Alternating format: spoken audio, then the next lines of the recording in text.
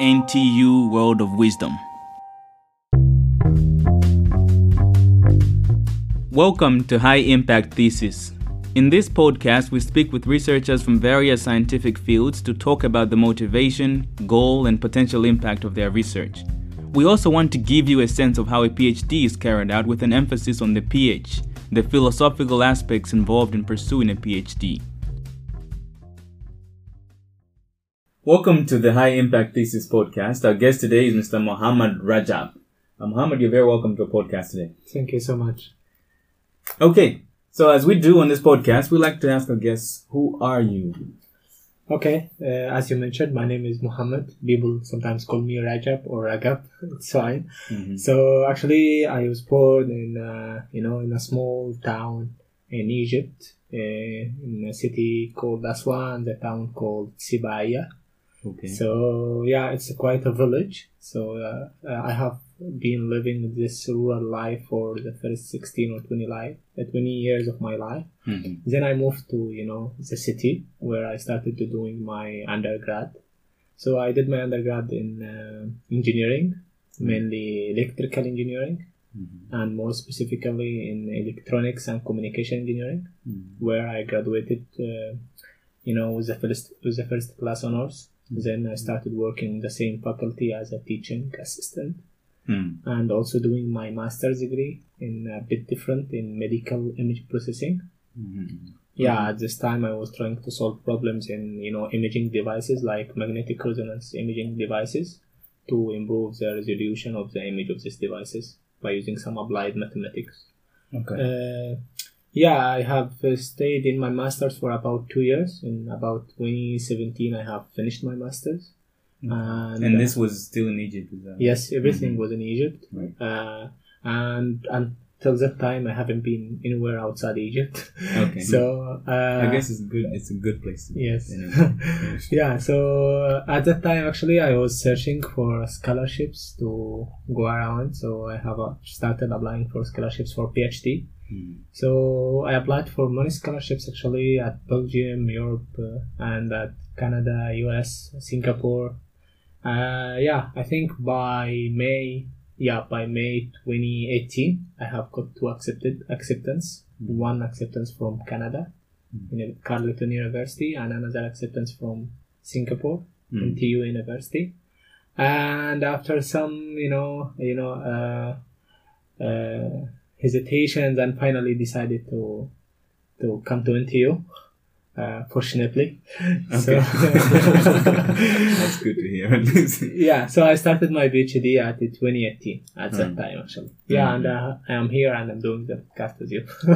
Nice. So you want to give us a sense of what you're doing broadly speaking? What field are you in, and what are the at a high level? What are the problems that this field is trying to? Yeah, sure. Starting from my background was mainly like electrical engineering and signal processing. So what I'm doing actually is application is more now in, mechanical engineering and manufacturing. So the problem actually is that, we rely on wide range of machines in our daily life. We have trains, we have aircrafts, we have cars, everything rely on rotating machines. And every machine rely on what machines? Rotating machines. Yeah, okay. Like motors and generators. And actually, every machine is going to fail until you do proper maintenance for it. So yeah, this is the main problem I'm aiming to solve. So it's maintenance. So you can imagine, for example, for some manufacturing industry, to do maintenance, you need to shut down like the factory for some time.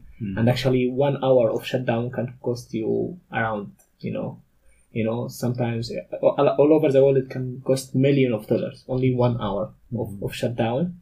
And also safety issues, sometimes some machine failed, for example, aircraft engines, it can fail at any time, and, it can cause catastrophic problems. Right. Yeah, so because of this, people start to do some research in this maintenance problems.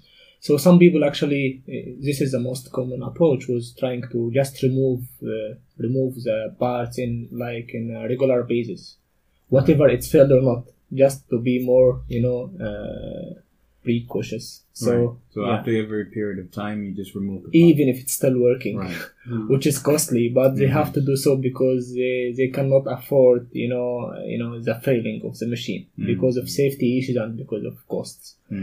So this approach is okay, but it's quite costly actually, as I mentioned. And actually in manufacturing industry, cost is matters a lot because it affects the price of your product.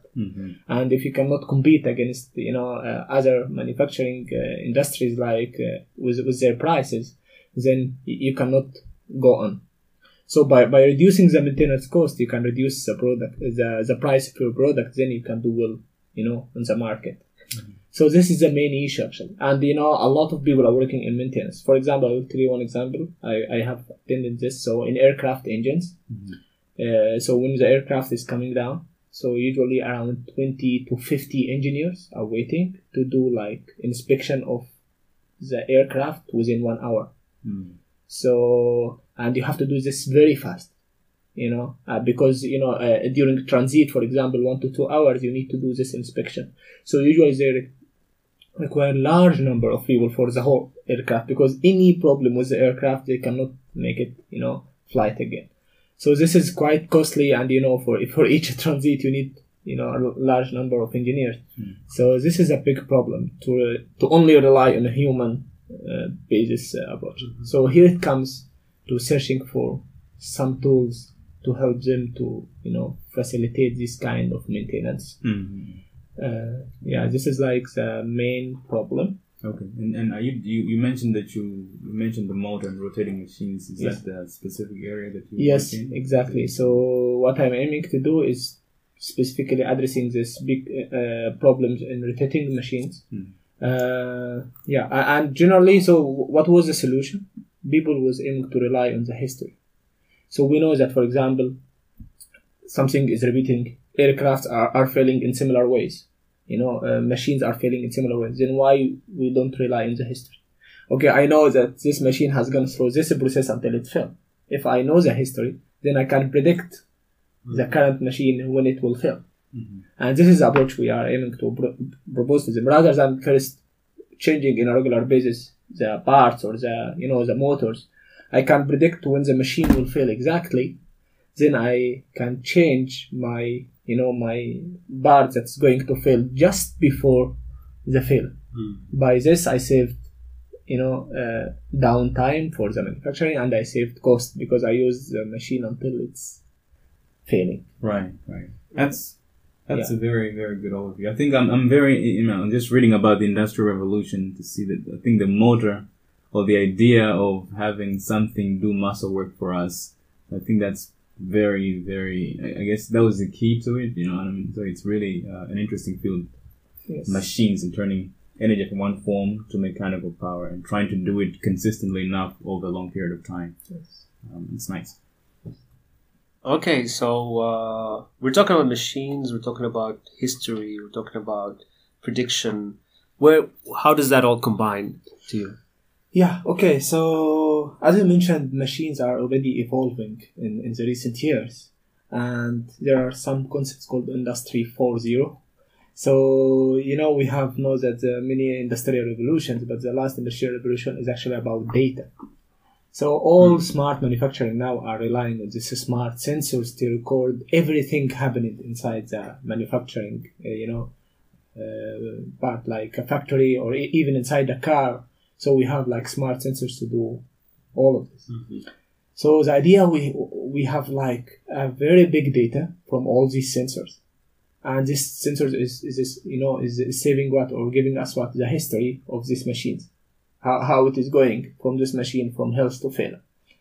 So we have lots of data, then we need some tools to analyze this data and actually, exploit this data to extract some useful information for us that help us to save money and even in decision making. So here it comes actually to what I'm aiming to do. Yeah, so the main idea actually is we are aiming to learn from this data. And when you come learning from data, this is like definition of machine learning or AI. So this is like what I'm trying to do is to leverage AI, to learn based from this data to improve what we call now, it's this concept of like using smart like manufacturing, predictive maintenance in general. So I'm using AI to improve the predictive maintenance by trying to improve the predictions, because the old scenario was what? Before data, people like smart people like mathematicians and physicians were trying to model mathematically the machine, and based on this model they try to predict what will happen to the machine. But previously the machines were quite simple, but now the machines are very, very complex. So trying to model the physics of the machine itself, it's almost like very hard even for experts. So that's an interesting thought. So you think that we are changing, or the models currently are changing to not focus on how the machine, they look at the machine as entirely a black box? They just exactly the way, instead of looking at the physics, that's the approach that is you think is the future? Yeah, I'm not thinking it's a future. I'm thinking this is like how one way to address this problem. Okay, I want to know what will happen in the future for this machine. I have only two options: either to try to model this, find like a robust mathematical model for this machine. This is quite hard. What else I can do, as you mentioned, is that deal with this as a black box. What is the input? What is the out? And try to see inside this history and try to see what will happen in the future based on some similar scenario. So I have many examples of a failed machine, and I have the whole history from health to failure. Then I can rely on this history. Given a similar machine, I can predict when it will fail, for example. So this is like the key idea I'm aiming to do. So what sort of data gives you this prediction ability? Okay, that's a very good question. So it's actually changed this kind of, you can ask like, the data rely on what kind of sensors are we using. So the idea sensors are actually similar to human things. So you have eyes to see, so this is like can be cameras. You have ears to listen. Ears listen what? Vibrational signals. Here it comes to our application. So in our application, actually, we mainly rely on vibrational signals. So we put a vibrational sensors on the machine. And fortunately, the vibrations of the machine itself, it change according to its health status. So if the machine is quite healthy, then the vibration will be quite normal. If it's going to start to fail, the vibration will be somehow unstable, but it's increase, the amplitude of this vibrations increase until some factor, it will fail. So based on this is the most common way, like is relying on vibrational signals. Some very recently people started, because you need also to talk about the cost. So you need to install a vibrational sensors at each machine or each part of the machine actually. But some people recently start to use some inherent methods, like this is quite technical, but like every machine like have a current flow inside it, and as a basic task you have to measure this current flow. You measure like how the current is going inside this machine. You need to do this task in the operation. You mean embed conductors in the machine itself? No, I mean in the operation itself.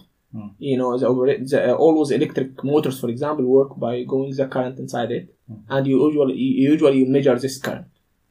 This is done, usually done in the operation itself, not for the sake of monitoring or for the sake of collecting data. This is done inherently. So people are thought, okay, rather than adding new sensors, why not using existing sensors in operation rather than paying additional cost for vibrational sensors? So this is a recent approach to use the current sensors existing inside the machines to predict or to try to monitor the machine. So this is like the key idea. So for you specifically, you're using vibration? Mostly for my work, actually, I use vibrational signals coming from vibrational sensors. And this is because you're actually working mostly with rotating machines. Exactly. Okay. Yes. And in terms of your work, so how does your whole work process go, like from beginning till getting the results? This is quite interesting question, because at the very beginning, actually, when I started my PhD, you can see based on my background, this topic is completely different from what I was doing. I was doing in my master's like medical imaging, and in my bachelor was, electronics design. So this is quite different. So at the very beginning, actually, I didn't have any prior knowledge about AI and machine learning. So I started learning this from scratch when I arrived in TU. And also programming. Currently, I'm in School of Computer Science and Engineering. So it's mainly computer science, but I'm not computer science. So I have to learn some basic, tools that, people in computer science learn in undergraduate level. I have to learn them in my postgraduate level. So this was quite frustrating for me as the first year, actually, because I need to learn a lot. And even in lectures, when professors talk about some basic things, for all the students, it's basic. For me, it's advanced, So this was quite frustrating.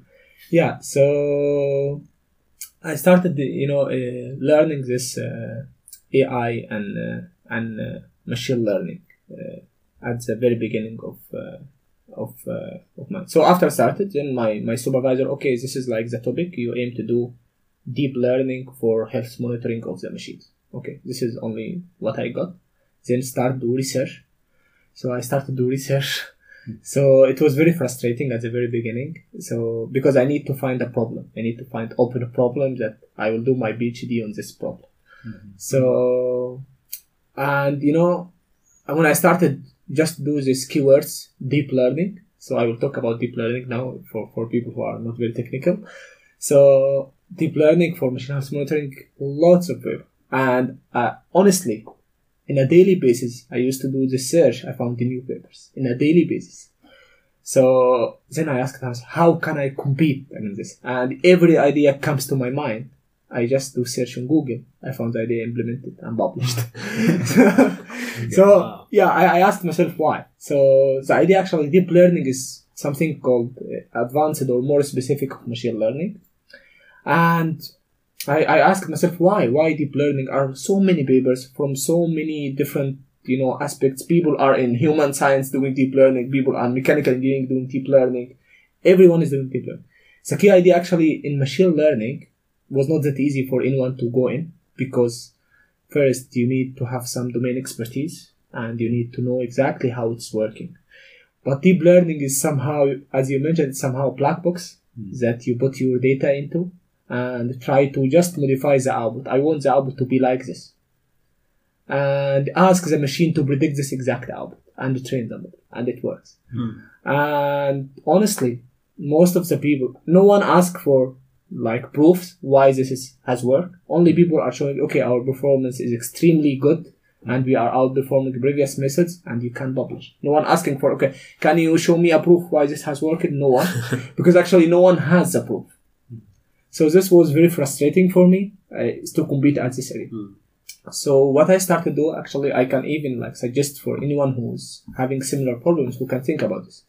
Rather than thinking in innovating in the deep learning, because this is quite hard, I started to thinking how realistic what people are doing in my application. For what people are doing in my application, actually, they have a cleaned version of the data that's publicly available, a very clean version. What do you mean when you say clean? Yeah, so data in real world is usually have some noise, some missing times when you're recording, because sensors are robust and are not robust 100% of time. And also, you don't know sometimes whether it's failed already or not exactly at that time. So there are much of uncertainties. But people, what they are doing, I found this in this community or in this machine health monitoring, and claiming that, okay, we are solving the problem. There is publicly available data. They know exactly type of failure, and the failures are quite distinct from each other. And it's very simple data, and, no noise, nothing of real life. So, and then you start apply your deep learning method on it, and your performance is good. And deep learning itself actually is not that easily work. You need to tune it. And actually imagine that you need to, when you train your model and test your model, you assume everything is constant. The temperature, the air, the dynamics, everything is constant. But this is somehow not realistic in a manufacturing environment. How can you make sure that everything is the same temperature? even your model, if you like train your model in a machine in Singapore and you want to test your model in Egypt, for example, it will fail, even if it's the same type of machine. This is one. Second, people were using this. Okay, I'm training my model in this exact type of machine at this exact part, and test it on this exact part. You know, it's similar. Like I'm going to give you exam. You know, but when I give you like something to study, I give you the exam also to study. So you are training on the exam and testing on the exam. So people are not learning like somehow general models that can work in real industry. You know, because you assume some conditions that cannot happen by any way. So this came to my mind. Okay, this is not realistic. That's why it came to invent a new problem actually. So now I said like deep learning is not realistic. I need to make my deep learning more robust under new conditions. Then I did what? I trained my model under one condition and tested my model under different condition. And what happened? Performance in the model was 100% or 99%, it dropped to 50 and 60%. Then I showed them that there is a problem you need to solve. I started to make deep learning now more robust, that even if you put it in any condition, it has to work well. So here it's starting actually. And every time I stuck, or I found that, and actually fortunately, when I think about a problem, I started like doing some research, no papers. So starting to, introduce this problem and try to do some work. And by the time fortunately, which is make me trust my thinking, is that some researchers are starting to produce some single paper or two papers at this direction, making it more robust. So I started to trust my direction. And by this way, I'm going on by this way. So I believe the idea, many people can stuck with this problem when you are searching for PhD open area.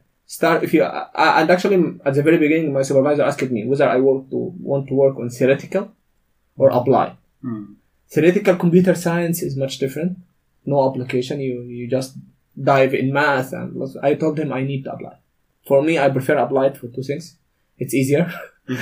But you feel that you are solving real problem. So when you talk about your PhD, I'm trying to solve a real problem, that anyone can understand. So this is how I actually started forward in my PhD. Can you briefly mention to the listeners who are interested in this area, what kind of tools you use on a daily basis in your research? Okay, tools actually. First, we mainly rely on like codes. So codes, mainly actually the most common programming language is Python. So actually, Python now is becoming the most, popular programming language all over the world. So I think this is the most important tool you need to learn. This is one. Then actually you need to know, okay, I learned programming, then how can I do programming? How can I write codes? So you need some editors. So for me, actually, when I started at the very beginning, I started with a very simple editors, visual editor, like easily can write and see visually. This is okay for people who are beginners. Some a very, very famous editor called Jupyter Notebook. Jupyter Notebook is like a web browser. So you write your code in a web browser. So you feel like it's not like the black screen of programmers. You don't feel that this is quite hard for me. So I started by this way. So I'm spent actually in the first year I was working on this, but actually I have some habits. I usually search for what is the best. Okay, is Jupyter Notebook is the best? So I usually search for what the best tools for AI, for example. So I found that some editors are actually more easy for deployment, can detect where is if you wrote something in or misspelled something, it can detect it for you. If you undefined something, it can detect for you. So I started using something called PyCharm. Unfortunately, all these, usually Python and most of these things are free. This is a very important thing actually I found. Usually open sourcing in this computer science is a lot. In tools you are using, programming language you are using, everything is open source. Another important tool actually for my specific area, beside, so you are doing the code, you are editing your code in Jupyter Notebook or PyCharm. It's not a tool actually, it's like a resource, the computational resources. And here it comes to a big problem. So as I mentioned, we train models on data, big data. So our normal PC will not work usually very well. Sometimes you can, at the very beginning, I have like my normal PC. I used to run it for 2 weeks, to get one result. So this is totally unpractical. And actually at the very end it happens. So after 2 weeks I discovered there was an error in the code. I need to repeat this 2 weeks again.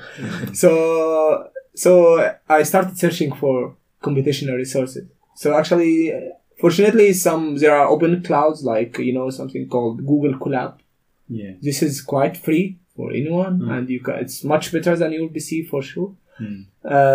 So I started using this Google Colab actually at the first year, and I believe it's quite important tool for anyone who want to run his machine or his AI model.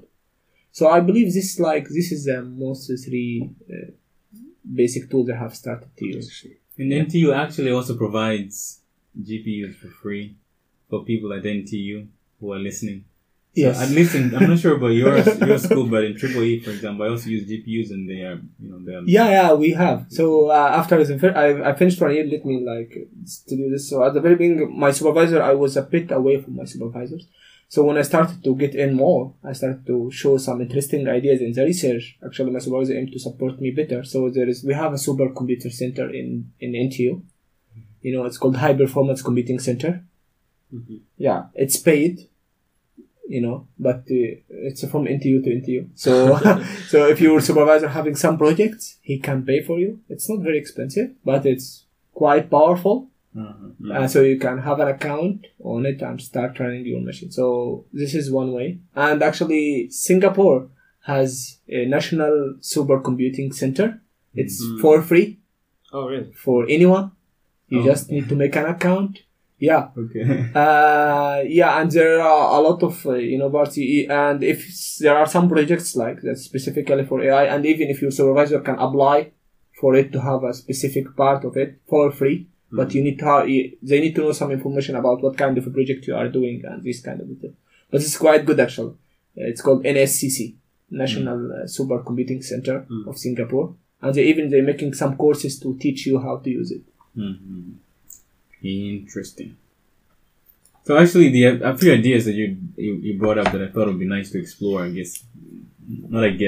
Philosophically speaking.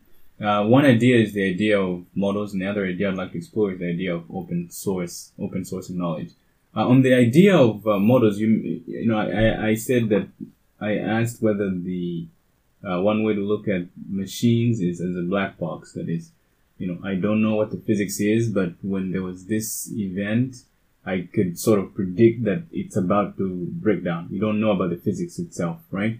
And so I'm wondering whether, to what degree would you say it is now a physics model, since any model that we create as humans is sort of it's like there is a territory, and then we have a map, right? And all the models we create in science are like that. They're a map. They're not the real thing per se. So do you think that because it's something encoded in equations, it's less of a black box than what we're doing now? That is, in the past you had equations that like F because they make kind of equations. And today you have this thing that is just nothing to do with the physical world, but it's still a model. Do you think that the F equals ma is less of a black box than what you're doing in machine learning now? So you mean people are aiming to get away from this black box in somehow? Do you think it is necessary to think of it in those two terms? Like, this one looks like there's nothing we can measure, I guess. So we need to look in between, you mean? Yeah, I mean, I'm wondering whether physics itself, whether the models we have in physics themselves, even though we can give names to the things, the variables, does it make it less of a black box? Yes. Because it's like...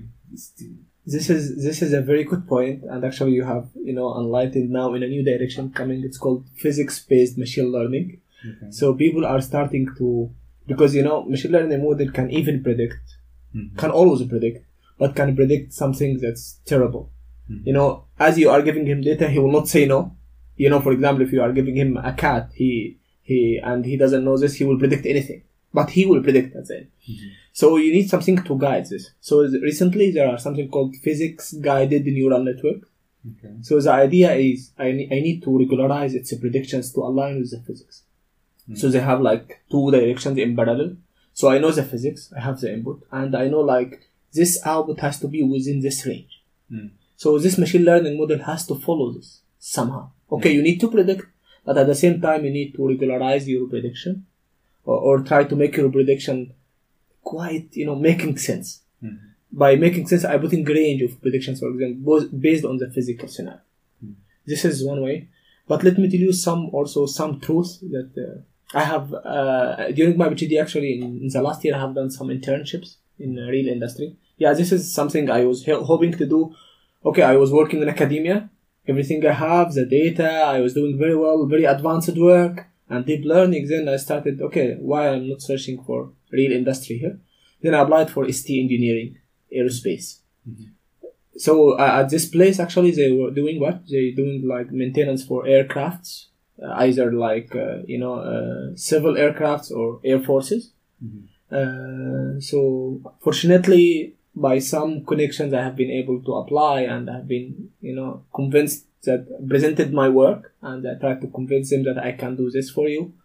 So I have got offered to this ST engineering, and here is a shocking truth.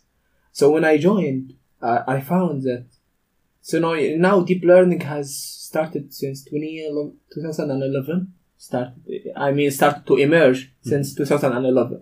So it's around 10 years, right? So in this industry now, they are not using deep learning. So far, they don't trust deep learning. They do not trust. So yes. It's interesting. And because it's a high risk, because you said it's aircraft maintenance. Yes. Right? So the main problem the guy told me is actually, I don't know why it is working. So I don't know when it is failed. And I cannot trust something like this. So it's like, the reason I was asking that question is because I'm not sure that in the past we knew why it worked also. It's like, if you have, in physics, you have two charged particles, for example, right? We have an equation that says, for example, the product of the charges divided by the distance between them squared gives you the force, right?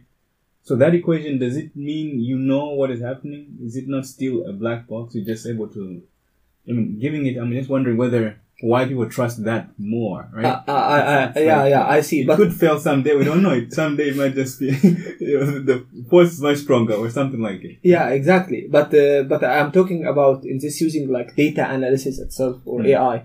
So the idea is actually using very simple model that's quite clear. So let me tell you. So in AI, I will tell you the difference between machine learning and deep learning. So in AI, machine learning people usually were doing, assume I want to recognize you, for example. So I need to have a specific features that describe you. So someone will come behind and try to engineer some features that help me to distinguish, me from you, for example. Or I want to distinguish cat from dog. So some engineer behind will try to, because you want to teach the computer to distinguish between cat and dog. So you need to create some features. Okay, the cat has this kind of features and the dog has this kind of features. So if you saw these features, then it is a cat. If you saw these features, then it is a dog. But everything is manually hand designed. This is machine learning. So I understand first the problem. So I understand that, okay, to distinguish cat from dog, I need to focus on this and this and this. This thing, this is similar. In machines, they were some engineers for each machine, they do this. So they try to design features that distinguish failure from health. Okay, I design, for example, it will be a bit technical. The signal, I have a signal. So the power of the signal, the frequency of the signal. Okay, when the frequency of the signal becomes with this range, it's most likely will fail. And when it is with this range, okay, it will be working good. So I'm still using some machine learning basic model just to distinguish, but I know the main features that help me to identify, okay, whether it's failing or not as an engineer. So I'm reading some sensor readings, so I can identify. But what's deep learning doing? He extracts these features for you. You just feed the data and ask him to predict automatically. So you feed him raw data, not a feature. And even now, people are starting to explore, the learned features by deep learning to identify how he can learn this. Okay. So it was for your information, it was a big dilemma for about 5 years or 4 years to identify dog from cat. Because because this is 4 legs and this is 4 legs. They're almost similar. It was a dilemma in this machine learning. And then comes deep learning, it could identify very well. Then they started to go deep in this. What kind of features that deep learning used to distinguish? And now it starts. Just for clarification, what is the main difference between machine learning and deep learning? The machine learning is that you need an engineer to design the features itself. So the features are ready. You just need a basic distinguisher or a classifier based on the specs. Assume I have frequency value of 1.4 and amplitude value of 2, then it's failing. If I have a frequency value of 2 and amplitude of 5, then it is healthy. I just need something to distinguish number from each other. So this is a simple classifier. But deep learning, no, you don't design the features. I feed him the raw data directly, and he automatically. But fundamentally, they're both layers of neural networks. Yeah, exactly. The fundamental difference is actually deep learning are multiple layers, and machine learning are 1 or 2 layers. So now they are reaching to 100 layers. This is the main difference. Is that they just increase the complexity by including a lot of layers, and each layer is passing its output to the next layer. That's why it's complex to understand also. Imagine you are doing some function. If it was 1 layer, I know the function. But if you're repeating this, every layer is learning its own function, and you apply the output from this function to the next until 100 layers. So, the input and output has been much different. You can do a lot of mapping. Okay. And I want to explore a little bit about, one of the I'm not a computer scientist, but I use computers quite a bit. Yeah. But one thing that I find very fascinating about the computing industry or field is this idea of open source. Because I think it's like you want to implement something, there is someone online with the solution, right? And I feel that this idea hasn't perhaps been applied in other fields. I'm just wondering, in your own, I guess, line of work or life, yes. Do you think it reduces how do you control intellectual property, or how do you assign rewards to people since everything is online? Is there something that is happening in the computing industry is it a problem? Is it not? Yes. You have highlighted a very big problem, especially for me as someone coming from electrical engineering. And in electrical, we don't have this kind of culture like open sourcing everything.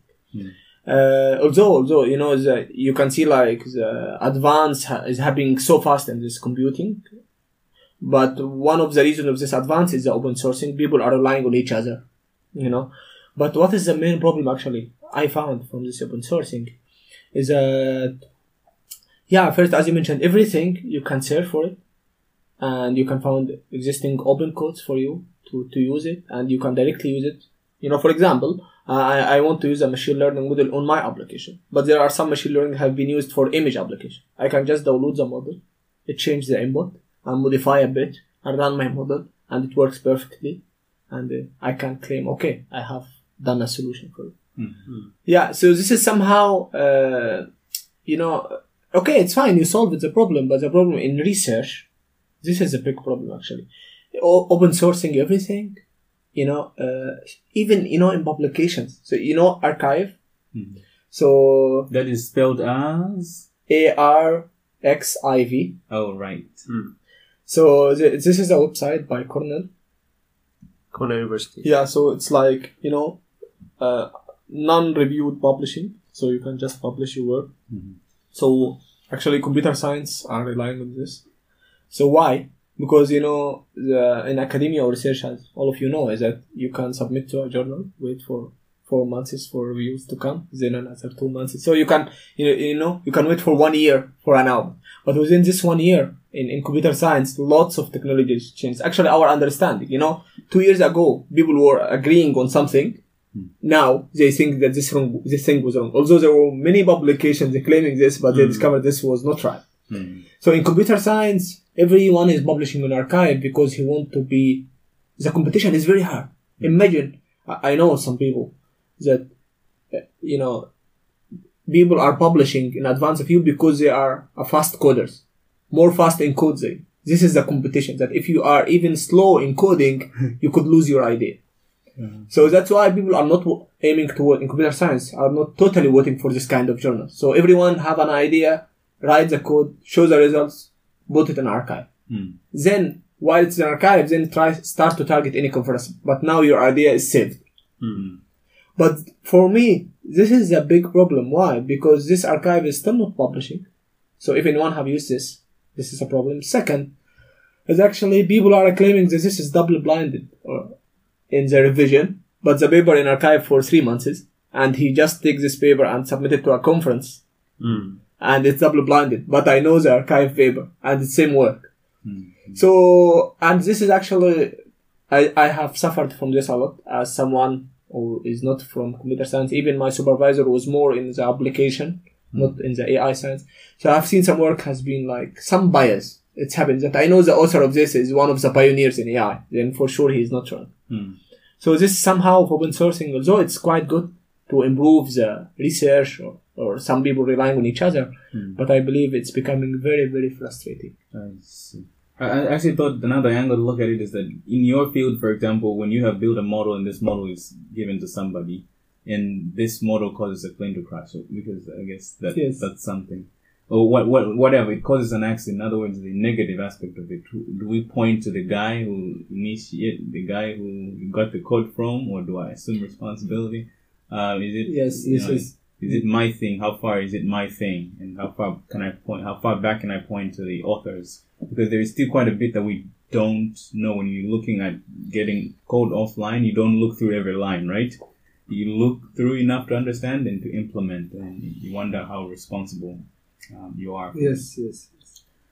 But overall, I think it's I like the computer industry is probably the one that has advanced the most. Like the car engine hasn't changed much in 120 or 150 years, but the computer industry has really changed, right? And I think an example that I'm looking at right now is not directly computers, but in terms of memory and storage. In 1957, it was $411 million per megabyte, right?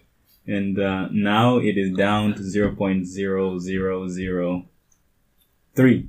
And I think that to some degree it's this idea that a lot of people working on problems, I think even if they're not super smart, but just the volume of people working on things, I feel that is probably one thing that has contributed.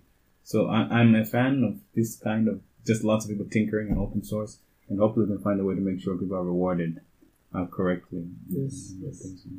Okay, so maybe continuing on that same trajectory, talking about past and then the future.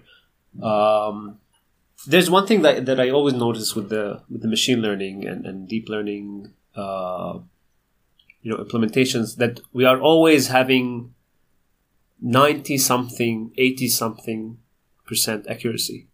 No one is able to get 100, and those who do are always like questionable, right? Like it's just you always undermine the results. Like, how can you get 100%? But isn't that the goal? Isn't what we're looking for is like 100% accuracy, so that like that engineer from ST Engineering can just take your model and use it immediately. So what's happening here? Okay, you have pointed a very good point actually, is that how we evaluate the machine learning models or AI models. So if you are in academia, actually this is a very like for normal people who are outside this this field, we're thinking like that we are really solving real problems. But for your information, actually we evaluate machine learning models in a benchmark datasets. People are like collecting datasets. I will tell you exactly what's happening. For example, now in visual applications, the key dataset called ImageNet dataset. This data has been collected by some scientist in Stanford. She has spent 4 years in collecting and labeling this data. Labeling that, okay, this is a cat, I add a label of a cat. 4 years. It has about 1 million images. So, but the key idea, this is a benchmark, means that everyone who is doing a new model and want to test whether my model is better or not, I test on this data. But this data is what is actually the image of, cats, everything. But, it's putting everyone in the center and cut it. And every image has the same size, has the same picture. It's somehow like artificial. It's not real. And someone, publish a paper, I have achieved 91%. Okay, I have achieved 91.5%. Okay, I have been, and when they test their models, they have like a testing data part that I haven't seen before and test my model on it. But as I mentioned to you, is that you have pointed a very good point, is that why like not academia or industry use this kind of models directly. But these models will not work. This is like, we call this like overfitting the problem. Is that your model is specifically designed for this exact data. And if you tested the model on a different data, it will fail directly. So do you think So what I mean is that this 100%, even if it has been achieved for someone in the field, it's not a big deal for someone understanding what is the issue. Because assume I achieve 100% on this artificial data. Then what is the point? And this is actually something that, for me, in the next future, I'm aiming to move from this field. Because it's very frustrating that people are just competing for publishing. Right. It's not for solving a problem. I just want to improve the performance by, 0.1% and outperform this previous method to publish. But is this data is okay? Can I apply this in real world? Same issues I addressed for my application is actually still existing in other applications. And another thing you need to know actually, who are you competing against as a poor PhD student? Who are the leaders? Actually, scientists from Google, Microsoft, Amazon, Facebook are competing against you for publications. Imagine like with different computational resources, with different, availabilities of scientists, and, they have a group of scientists, best scientists around the world, they pay for them to come. But what's the incentive for them to publish? Why don't they keep the results in-house? Yeah, this is a good point. But you need to know, actually, for example, Facebook are using AI algorithms. The AI algorithms that Facebook are using in its Facebook are not publicly available. What they are publishing actually are very simple. So, in other words, what you see now is actually they have done it about 3 to 4 years ago. Okay. That's an interesting so they moved to something new. I remember when I joined in August 2018, so I started to see how the Facebook AI can identify faces when you upload an image. Okay, this is your friend, Yes. At this time I was reading the research of image, and the research at this point was not able to identify with this accuracy. Then how come Facebook are doing this? Then I asked some people who are working in Facebook, someone was giving a talk. Then he told me, actually, we don't publicly available our algorithms at all. What you see is actually we just publishing a part that we has done like 3 to 4 years ago. And although they have done this 3 to 4 years ago, they still doing better than academics. So they are actually, quite in the future. So after the algorithm become quite old, they make it publicly available. But if you see anyone working in Facebook, you see only buttons. I guess that does help solve this idea of rewarding people correctly, actually. So you can still open source knowledge, but you open source it at the right moment when you have somewhat benefit. I guess the patent industry is about that as well, right? You make your knowledge available, but you first benefit from it. Yes. That's interesting. Yeah. So I guess what I was getting at initially is that, do you think this paradigm of machine learning and neural networks is going to stay for a long time? Or do you think there will be like a shift in how we deal with models and prediction and like something better? Like, yeah. I think if we are talking at like the next 10 years, for example, with all this like of funds that has been paid for AI and machine learning, I think it has to stay for economical reason, even if it's not the best. However, like pioneers of this AI, as you mentioned, there are quite well-known pioneers, like someone called Yann LeCun in Facebook, and Geoffrey Hinton in Google, and Yoshia Bengio.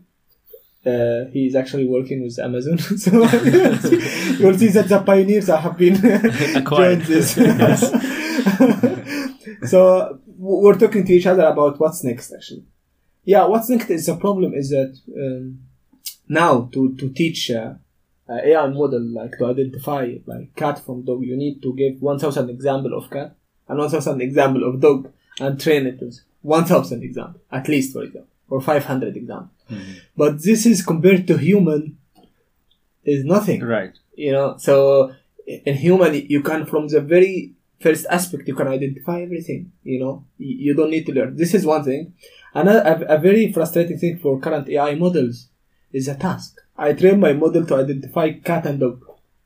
So it's only one task at a time. Okay, I will train after it's learned this task, then I train it to identify humans. It will forget the previous task.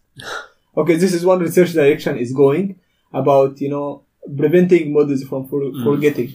But so far, it's very limited to very specific tasks. So what people actually are thinking for the future is that self-based learning AI. Can AI model, you know, just let him, you know, try by himself and learn by himself without, you know, like search through the internet automatically and learn. And this is actually started to people started to address this in this research. But I believe in the next 10 years it will stay, not because of it is the best option, but I think it's become like all over the world. Everyone is paying funds if you are doing any AI and machine learning, you know. So I think it will sustain for this 10 years. And what about the problem of heavy resource intensive tasks? Like you think about the human brain, right? It has billions of neurons, but it uses very low amount of energy compared with the machines. Do you think this is something achievable in the future, that we have very small devices with millions of neurons? Okay, I see. This is actually another controversial issue because, you know, in AIs, people are like motivating for AI by saying, okay, AI is quite green, you know, we need to be smart, we need to stop everything. But if you just do a search about how many electricity are done for training AI models, it's too much, you know.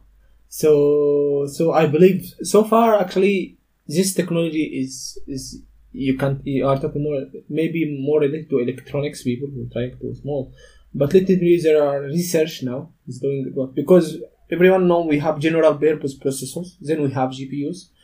Now actually people are doing like deep learning based architectures for deep learning.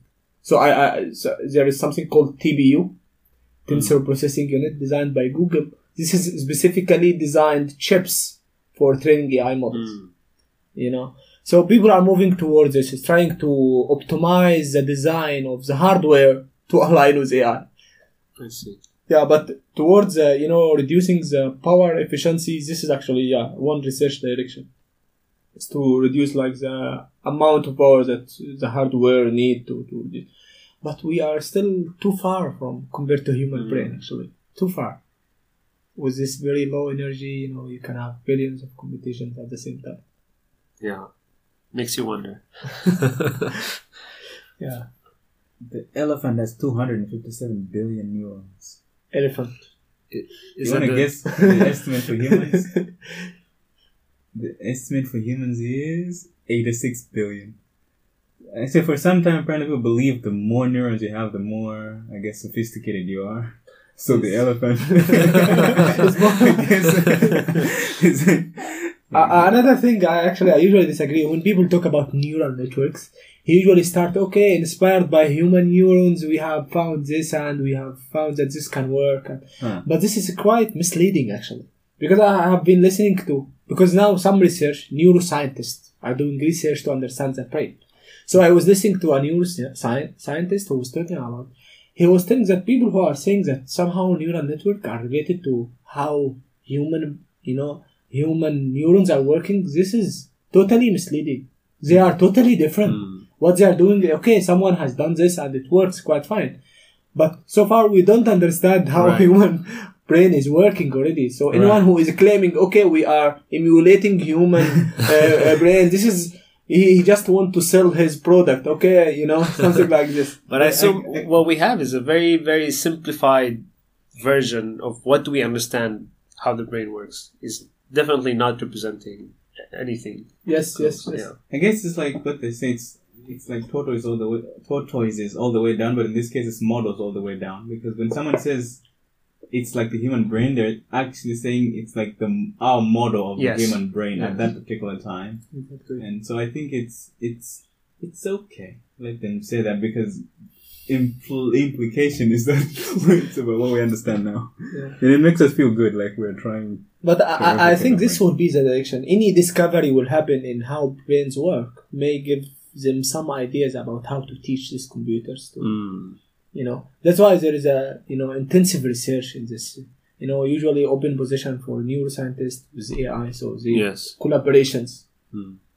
Okay. I think our final round is going to be about you as a human being. Tell us a bit about what you do when you're not building models. Okay. Yeah, something about myself first. For me, I am the father of a very nice little girl. So, what I'm hoping to do away from this is to playing with my kid, actually. Sorry? Is to playing with my kid. Oh, I see. Okay. Yeah, so away from, research and this life, which is actually occupying us at some way. I'm trying to have some activities like playing football, hanging out with us, trying to just forget about, this thing. Right. And I believe as a PhD student, I have actually found a Singapore guy. I was buying something from him. So he asked me, what are you doing? I told him, I'm a PhD student. Then he told me, okay, permanent head damage. And actually, this is truly describing us. This is the thing that I don't like about this kind of, you have a task. Usually people like, okay, I have like some goal. I need to finish this task. Okay, this task can take 1 week, at maximum 2 weeks, 1 month. Imagine a 4-year task that's not ending. You go to sleep, you wake up, okay, you still have a PhD every day. So trying to overcome this, even at the very beginning, when I started my PhD, okay, I still had the first year, the first month, I still have about, 3 years and 11 months. This was not easy for me. So I believe one way to overcome this is actually I started to, in weekends at least, try to shut down my brain as much as I can. Go out to do anything, but, be away from any computers. So this was what I was trying to do actually. And or being with my family. This has helped me a lot actually. Okay. All right. So that brings us to the end of today's episode of the High Impact Thesis podcast. And our guest today was Muhammad Rajab. So thank you, Muhammad, for talking to us about artificial intelligence, about machine learning, specifically about how it's applied in the maintenance field. Thank you very much. Thank you so much for this awesome talk. Thank you for having me here. Okay. All right. Goodbye, everyone.